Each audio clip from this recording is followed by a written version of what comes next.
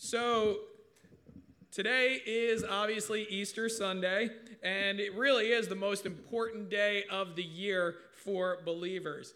We look at, all the Christian holidays. Christmas is great, right? Jesus came. Good Friday is great. Jesus died for us. But Easter really is the culmination of God's plan because Jesus rose from the grave. Now, for the past 5 weeks and on Good Friday, if you've been with us, we've been talking about issues of God's plan. We started with God's plan when we don't understand. Then we moved on to God's plan when we fail. Then we learned that God's plan can be extreme in our lives. Then we found out how to deal with opposition while we're trying to follow God's plan. Then we learned how to respond to God's plan when things are going well. And then on Good Friday, if you remember, we looked at God's plan when things seem hopeless. Now today, on this Easter morning, we'll finish our series with God's plan when we see it all come together. Because the resurrection of Jesus reveals the culmination of God's plan of redemption for all people. Now, the question we're going to answer this morning is this. What does the resurrection actually reveal? What does it communicate? Or in other words, what does God's plan look like when it all comes together? So the first thing that we're going to deal with is this. The resurrection reveals God's power. Now, everywhere we look, we see God's power. In fact, in Romans chapter 1, Paul tells us that we see God's power in creation. Romans 1, 19 through 20 says it this way. It says, "For what can be known about God is plain to them, because God has shown it to them, for his invisible attributes, namely his eternal power and divine nature, have been clearly perceived ever since the creation of the world, in the things that have been made, so they are without excuse." So basically what this passage is telling us is when we look at creation, we can see the power of God. Now, sadly, what has happened is God's power in creation has kind of been hijacked. It's been hijacked by scientific theories.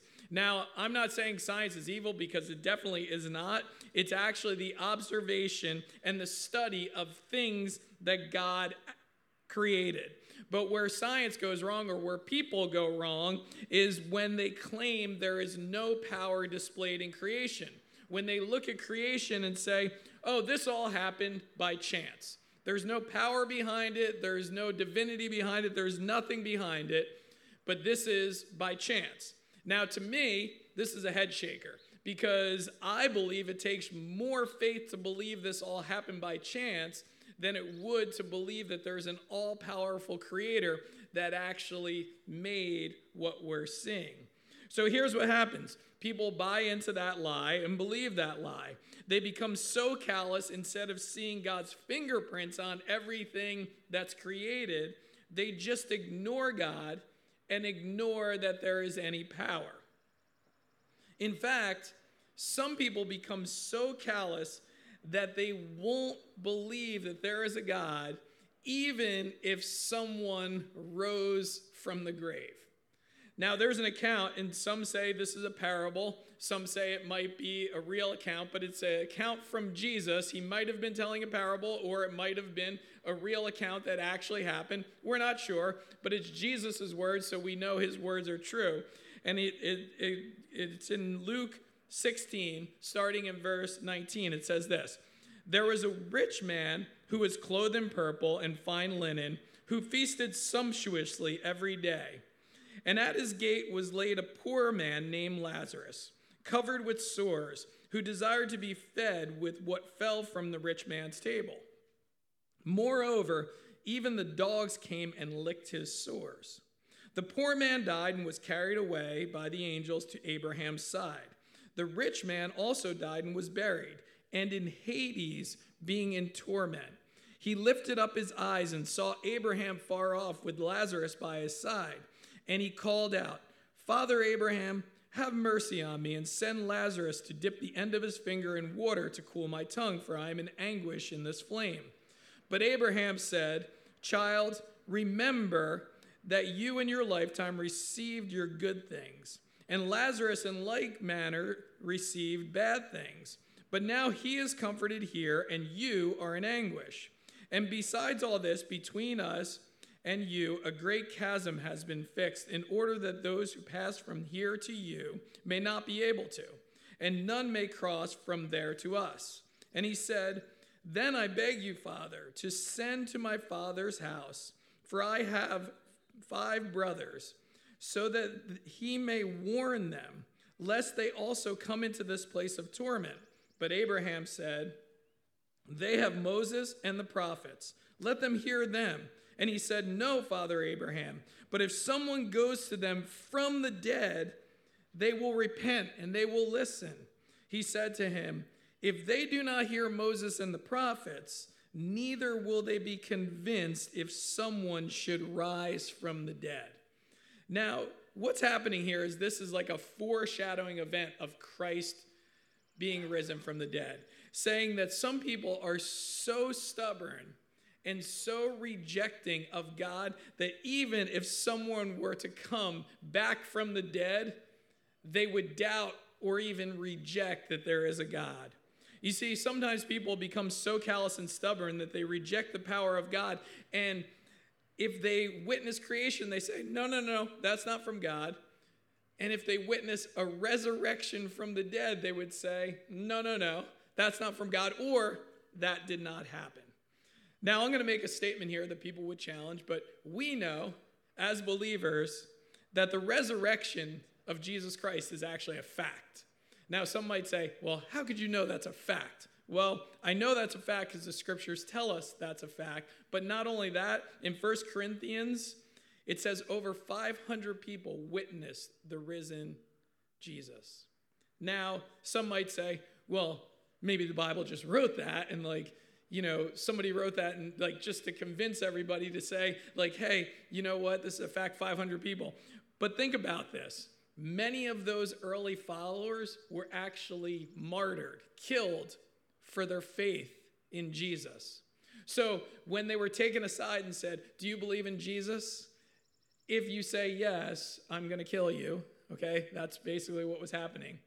And they said, yes, I saw him risen from the grave. Now think about this. If this was a hoax, who would die for a hoax? Would scores of people die for a hoax? I don't think so. So the truth is when we hear this about these 500 witnesses plus that saw Jesus, they were willing to go to their grave for their faith in Jesus. Obviously, there's something deeper. It's not a made-up story, but we as Christians realize that it's fact. You see, only God has the power to raise someone from the dead, and that power is displayed in the resurrection of Jesus. Now, not only do we see God's power in the resurrection, we actually experience God's power through the resurrection. Now, this happened to the early believers, and if you're a believer, you might understand this a little bit better, but in Acts 4:33, it says this, And with great power the apostles were given testimony to the resurrection of the Lord Jesus, and great grace was upon them. Now, this was all the early believers, and it says they were given power through the resurrection. Because of the testimony of the resurrection, they had this power and they had this boldness. Now, the resurrection of Jesus gives us power, and it actually empowers believers because we represent now and tell people about a God who is capable of any miracle.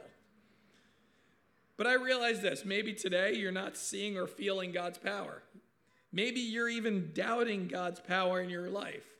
Well, here's what we need to realize. If you're doubting God's power, if you're not seeing God's power, that's when we look to the resurrection and realize this day represents the power of God. Next, the resurrection reveals God's protection. In John 11, a man named Lazarus dies, and his sisters Martha and Mary are there. It picks up in John chapter 11. Martha said to Jesus, Lord, if you had been here, my brother wouldn't have died. Okay, he was sick and he died. And when Jesus came on the scene, this woman says, Lord, if you were here, he wouldn't have died. So obviously she was expressing faith. She was realizing the power of Christ. says this, but even now I know that whatever you ask from the Father, he will give you. Jesus said to her, your brother will rise again.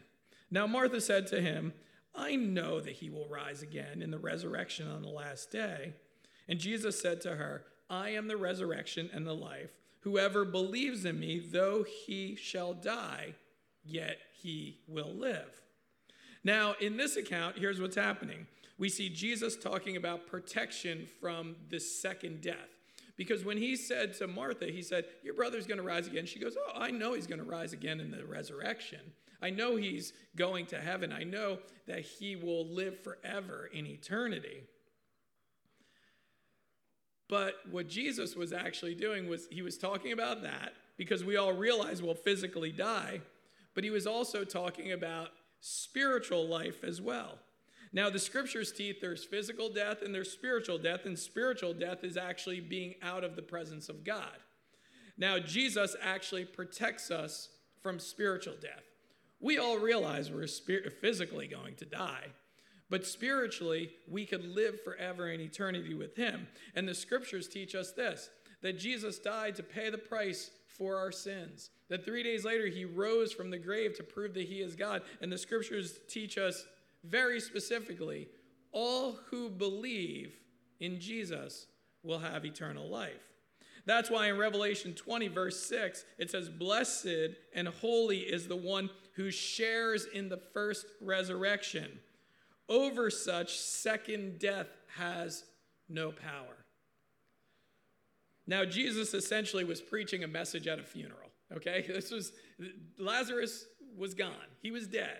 He was in the tomb. 2 sisters, friends, and family were there. They're all hearing Jesus protects them from spiritual death.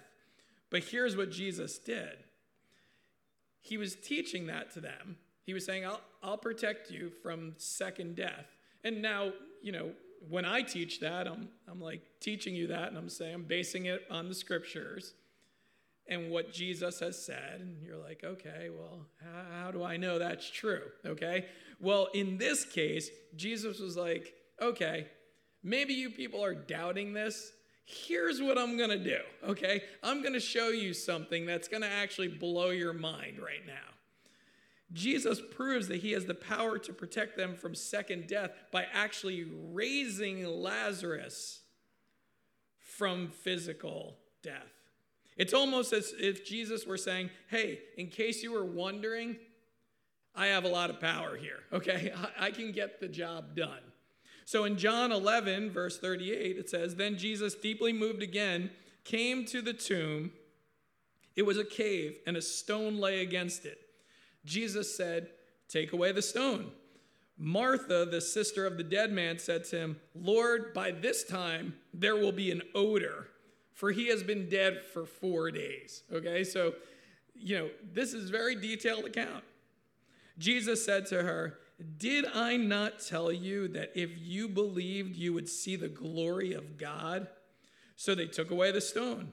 And Jesus lifted up his eyes and said, Father, I thank you that you have heard me. I knew that you always hear me, but I said this on the account of the people standing around, that they may believe that you sent me. So just in case everybody here was doubting, Jesus talks to the Father and said, I'm actually doing this so everybody else sees where this power is coming from.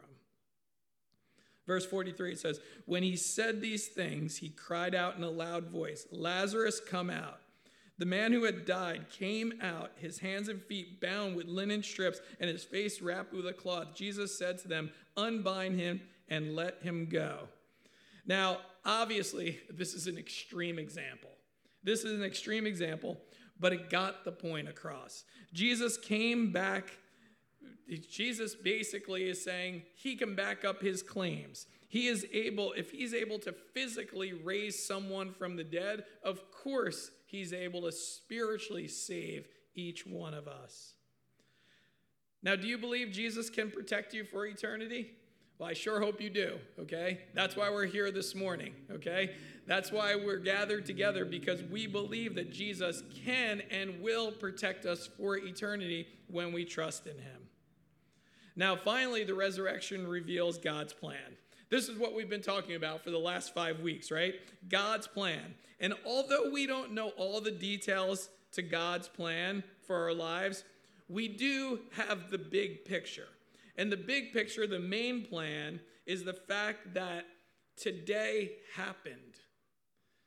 Roughly 2,000 years ago, today happened. That Jesus rose from the grave to show and prove that he is God, that he can protect us for eternity, that he has the power to do these things. Now in 1 Corinthians 15, the Apostle Paul says, "For I delivered to you as of first importance what I also received, that Christ died for our sins according with the Scriptures, that he was buried, that he was raised on the third day in accordance with the Scriptures." The phrase "according to the Scriptures" is a reference to the Old Testament prophecies, which told us what God's plan was going to be. So it shouldn't have been a big surprise when this all happened. This is what this day is all about. God's plan, and according to the Scriptures, when it all comes together, Christ rising from the grave actually proves he has the power to save us. He can protect us for eternity. Today we celebrate God's plan for our salvation, and we see his plan in fullness when we trust in him.